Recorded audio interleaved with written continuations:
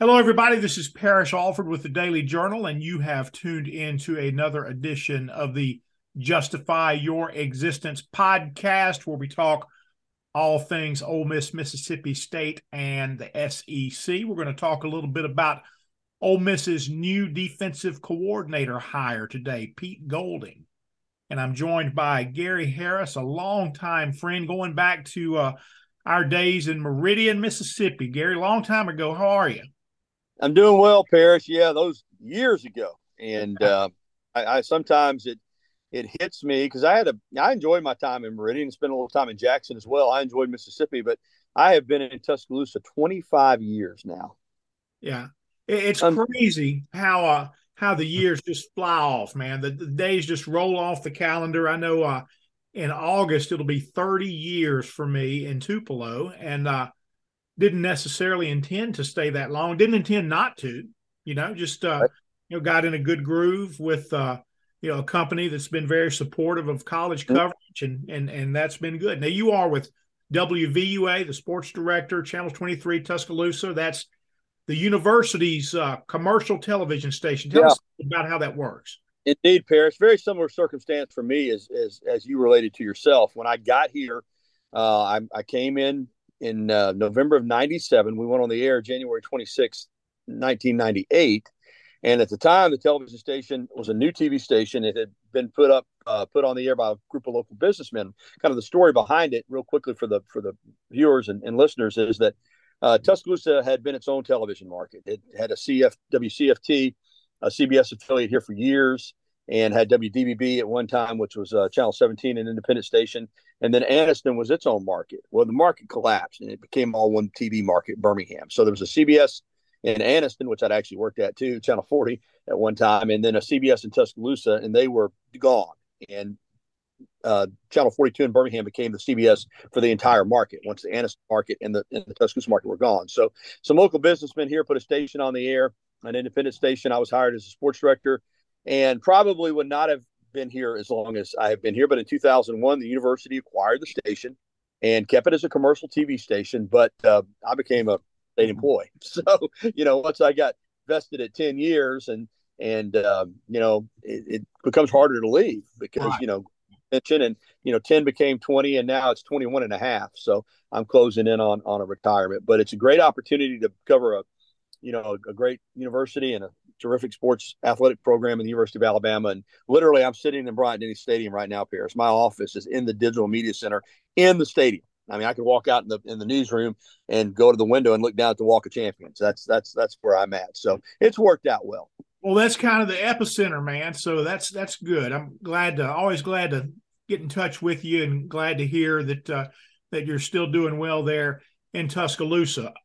Gary, a lot of talk lately about Pete Golding, Ole Miss hiring Alabama's defensive coordinator for the same position at Ole Miss, and it just seems strange to say that. That Ole Miss, to me, that the very idea that Ole Miss has committed enough to funding football that it's going to hire somebody from Alabama, I think represents improvement in Ole Miss's situation in making that commitment to football. But of course, that's not enough. You got to win some games. Now, I saw the reaction of a lot of Alabama fans as soon as the news started leaking out. A lot of them are pleased to see Pete Golding gone from Tuscaloosa. Is that a fair reaction, or is that just fans over the top? Well, it's a fair reaction that the fans have decided, on, or at least the fans that we hear from. Paris, you and I both know that the ones that are on social media and the ones that are calling sports radio talk shows like mine and others and are the most boisterous and the loudest don't make up necessarily the majority of the fan base, but they're the ones you hear from.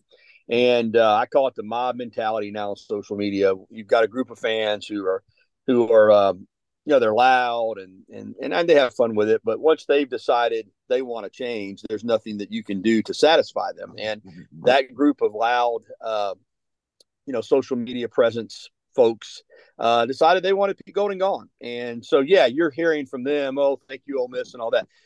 Let me say this.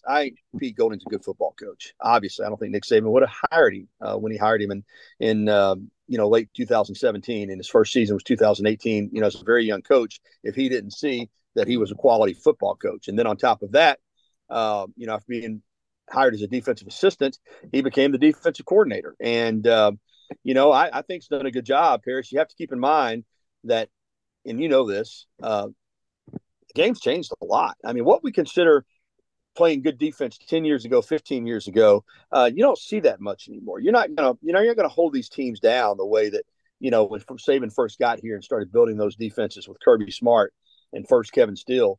When you'd hold people to 10 or 11 points a game, and maybe under 300 total yards a game, those days are gone.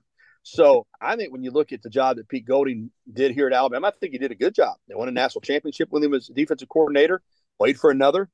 This past year, was I thought, other than the Tennessee game was a bad performance. There's no doubt about it. I thought they had a bad plan. I thought that, they didn't execute whatever the plan was. They didn't execute it well, and they got lit up. There's no other way around it. But Tennessee did that to a lot of people. And, that was a bad performance. I talked to some people within the program that said, you know what, they own it. They know that game was not a good defensive performance. But, if you go toward the end of the season, and of course, look at what they did to Mississippi State. Mike Leach, they scored a touchdown on the final play of the game. That was the first touchdown they'd scored in 3 years against Alabama. And you look at what they did down the stretch of the season, and you look at what they did in the Sugar Bowl. I think Pete Golding is an upgrade for Ole Miss. I think he's also become an excellent recruiter, and with his ties to Mississippi, I think he's going to be very, very, very good in that area as well. Having played at Delta State, having coached at Delta State, having coached at Southern Mississippi, so I think it's a great hire for Lane Kiffin. And in this situation, simply, I'm going to say this too, regardless of what you might read on the internet. Had Pete Golding not taken the Ole Miss job, I have no doubt that he would be back here. I'm not buying all that stuff about Nick Saban was going to fire him. I don't think Nick Saban was going to fire him.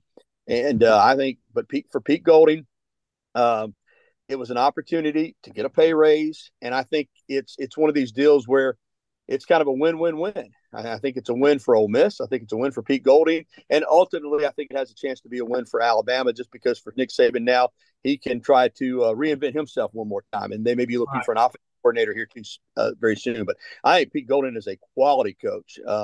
Great on the whiteboard. I think he has, a great ability to draw up schemes. And if I've heard one criticism from people that are close to the program, is that sometimes maybe it gets a little too complicated, or maybe they can't quite what they draw up get those players on the field to play loose and free because they're thinking so much sometimes. But you'd rather have a guy that has the knowledge, than to be short in that. So yeah, I think it's a really good hire for Lane Kiffin.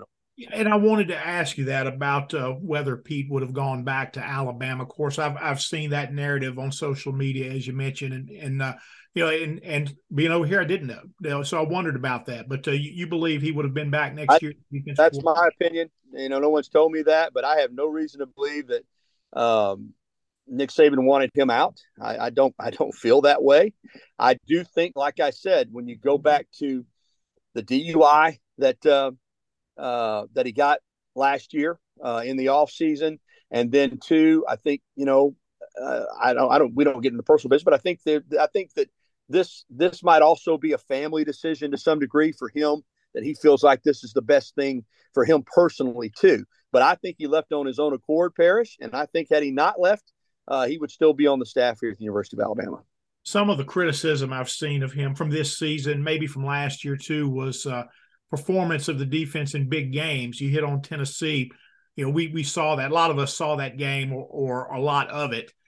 The LSU numbers didn't look bad defensively at all. I mean, what do you think about Pete Golding in big games like this? Oh, I think the Tennessee game is an outlier. I think for the most part, I mean, you don't defensive coordinate one national championship team, and that 2020 defense was outstanding. In fact, the worst game they had that year was against Ole Miss and Lane Kiffin.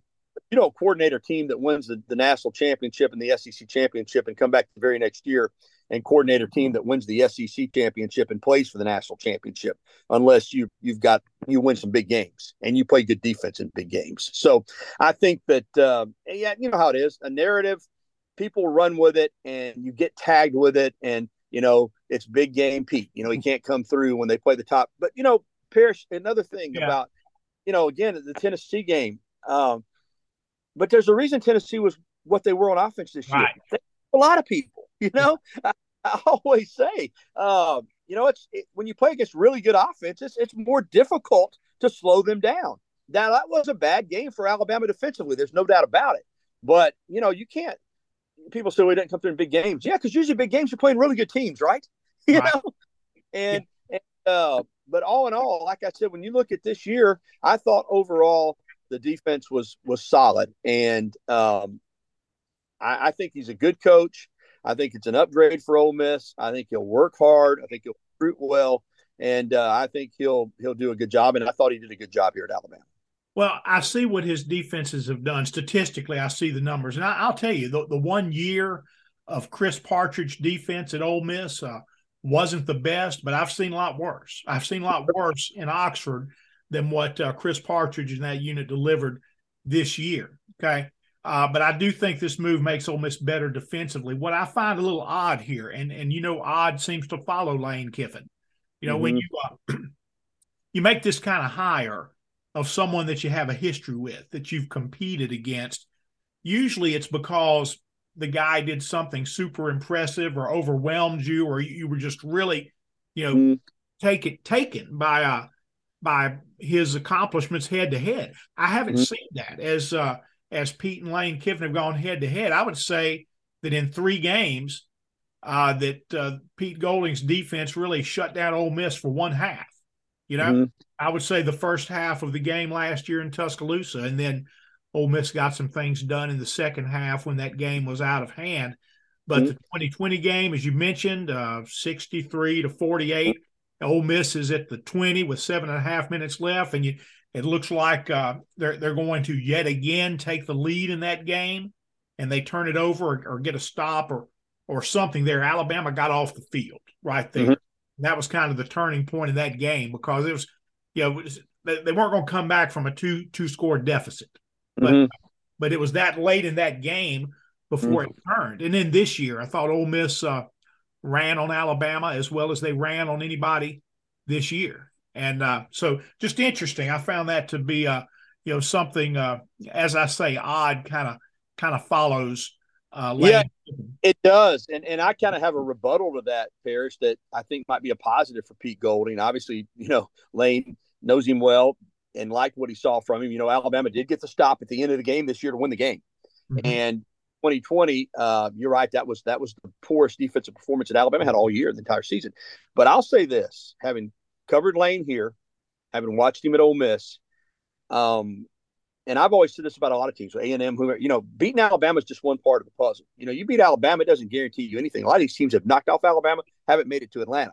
And I think in Lane's case, even though he didn't win the game, I think he's put a lot into beating Alabama, Parrish. I think he's put a lot into beating Alabama. And I think that offensively, or whatever he can cook up, and we know he can cook up some neat stuff, I think he's sprung it on Alabama. And even though they haven't been able to beat Alabama, they've given them good games. But you look at this year, I would argue with you, Parrish, that game against Ole Miss, against Alabama for Ole Miss, took a lot out of Ole Miss. And yes, I would say Lane put so much into beating Alabama that he was kind of deflated after that game. Yeah, and that coincided with the Auburn job search and all of that, and Ole Miss was a different team after that Alabama game for the rest of the year. And remember in 2021, he came here, get your popcorn ready, and you're right. In the second half, once that game was kind of out of hand, Ole Miss did some things. But in the first half, I thought Pete Golding's defense, we know Lane likes to go for it, but they went for it, but they didn't get it. And Alabama turnovers, they had some sacks, they made some big plays. So I'm with you in regards to Ole Miss having had offensive success against Pete Golding in Alabama. But at the end of the day, Alabama was 3-0 in those games, and Golding's defense seemed to make plays when it had to make plays to win the game, and maybe that's something. Got to stop a fourth down stop there at the goal line in Tuscaloosa in 2021. Could have set a different tone there if Ole Miss had punched in that touchdown right there. So what kind of scheme will Golding run, do you think? I guess the easy answer is multiple. That's what most yeah. we run multiple. And they have mixed it up quite a bit, based on who they're playing and what they're playing. I guess basically it would be a 3-4, 3 down linemen, 2 outside linebackers that stand up and also put their hand in the ground. But they easily can switch to a 4-man front because, for one thing, Will Anderson puts his hand in the ground. It becomes a 4-man front. 2 inside linebackers. And if you, I say this, they very rarely did they start 4 defensive backs. They usually started 5 DBs, as a lot of teams do. So, and one of those DBs is, kind of a hybrid where he plays, you come up and run support. But it is multiple. I look out there at times, depending on who they're playing, and there were times they only had 2 I think maybe Ole Miss did this too, where you don't have 2 defensive linemen with their hand on the ground. Everybody else is standing up, and and we'll bring pressure. I think the thing about blitzing is, and I know a lot around here the criticism was, you got to blitz more. You got to get to the quarterback. The problem with that is if you got to blitz to get to the quarterback, you're leaving yourself vulnerable in the back end. Alabama's best defenses, Parrish, and you know this, were when they didn't have to blitz, because they could get pressure with their front 3 or 4. That ideally is what you want to do. If you're good enough up front, you don't want to blitz, because when you blitz, a lot of times you leave yourself vulnerable. But he would blitz. I thought in the Sugar Bowl, man, he called some great blitzes with Brian Branch, and they got home. If I had a criticism of the blitz package here at Alabama, it was oftentimes, now Brian Branch is a really good blitzer, but most of those guys, whether it was toe-to-toe or it seemed like they would blitz, but they weren't coming full speed, pulling up at the line of scrimmage kind of thing. To me, you either blitz or you don't blitz. You know what I mean? When you send somebody to blitz, they got to try to get to the quarterback. Pulling up on the line of scrimmage doesn't do you any good. So I thought in terms of not as much in the call as sometimes in the execution, I didn't think they were always a good blitzing team. There were a lot of times they blitzed and they didn't get home, and that's really trouble. You know what I'm saying? Yeah. It's bad.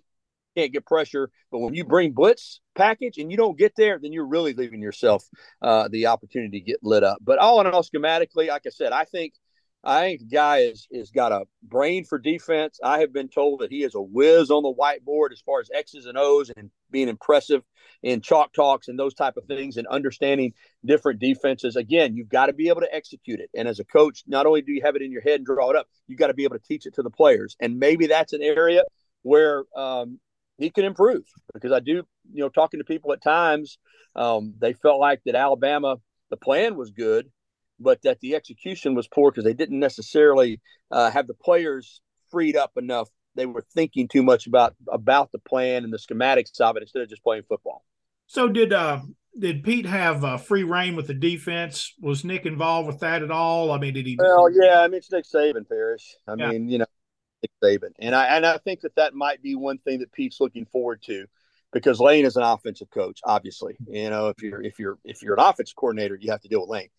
I think he's going to be given free reign here at Ole Miss to run the defense. I think he made the calls. I think he was the defensive coordinator here, but I do think that when Nick Saban is the head coach, Nick Saban says, "This is my defense. This is our defense," and you work within that system. I don't know that you have completely free reign to say, if Nick Saban says this is the coverage package that we want to run, you got to install it, teach it, coach it, and all that. But it's still Nick Saban's defense. So I would not say no that he had a completely free reign like I think he will at Ole Miss. I think he's going to put in the defense, and I don't think Lane Kiffin's going to come to him and say, "I want to do this." I think he leaves that for the offense. So right. That's probably something that Pete Golding's excited about.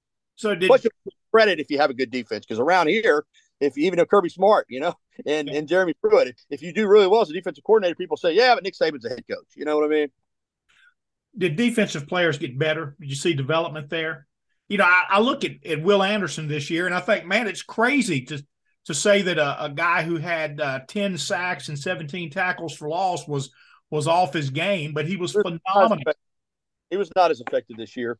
And even though he's the most honored defensive player in Alabama football history, and award you could win this year, he did not have as good a year. I don't want to put that all on Pete Golding. I mean, there's no doubt after the season he had last year that he was, every offense game plan for him. And and some of that is, when you draw the kind of attention that he drew, then somebody else needs to make a play. But he wasn't as effective this year. He was good, but last year, Parrish, he should have been in New York for the Heisman Trophy ceremony. He was that good. Yes. And there was, I think, a drop off, but I can't put that all on Pete Golding. I mean, the player's responsible for his play, and great players are going to get schemed for, and he got schemed for I mean, I'd look down sometimes, man, they'd have three guys on him. And sometimes he set other people up to make plays. But I do think development is an area where uh, you could have some criticism on the defensive side of the ball here. And I don't want to put all that on Pete Golding, because you have position coaches. You got outside linebacker coaches. Golding coached inside linebackers. You had two secondary coaches. You got a defensive line coach. But I see a lot of talented, highly rated defensive linemen that have been recruited here that aren't on the field. And again, are they not as good as they were made out to be, or are they not being developed? I think, again, and Pete's over the defense as a whole. Freddie Roach is line coach, as you know, from at his time. But I thought that development lacked a little bit this year. I think Alabama, in my opinion, has more talented players on defense that did not get on the field. And to me, that's an issue. How much longer does Nick Saban coach? It's a great question. Obviously, nobody knows for sure. Watching him recruit this year, Parrish, talking to some parents of recruits and the message that he has sent, and knowing how that fire is still burning inside of him, particularly with his, his old protege, Kirby Smart, winning back-to-back national championships.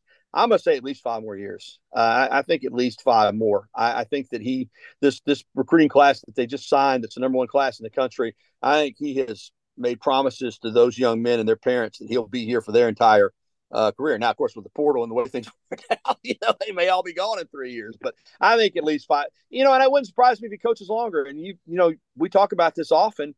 But there are different types of 71-year-old people. I mean, you line up 10 71-year-old people, and one may look 90 and one may look 55 like Saban does. And I don't see anything different.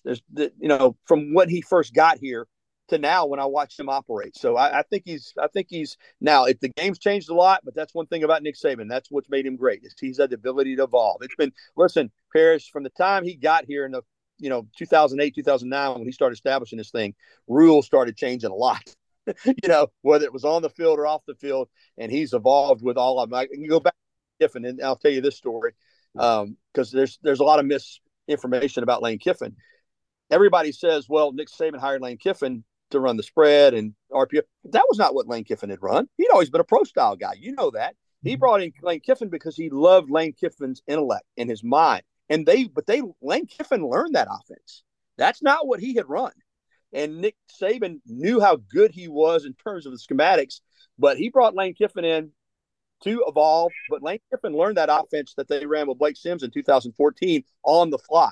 And now, you look at Lane Kiffin, I call him a football savant. I mean, in his head, and maybe sometimes that's a weakness, because he knows exactly what he wants to do. And I think sometimes, here at Alabama, some of the criticism was that maybe Lane didn't work as hard, maybe as Saban wants assistant coaches to work, but he has a brilliant mind. But Nick Saban hired Lane Kiffin, and people said, oh my gosh, this is never going to work. Well, it worked until it didn't work right at the end of the 2016 season. But I think Nick Saban still got the fire, and he'll do what it takes to try to get back to the top. If you want to say they've dropped off, then he's going to work harder than ever to get them back there. Gary, good stuff, man. Thanks for being with us. Folks, for Gary Harris, I am Parrish Alford. Thanks for being with us on this edition of the Justify Your Existence podcast.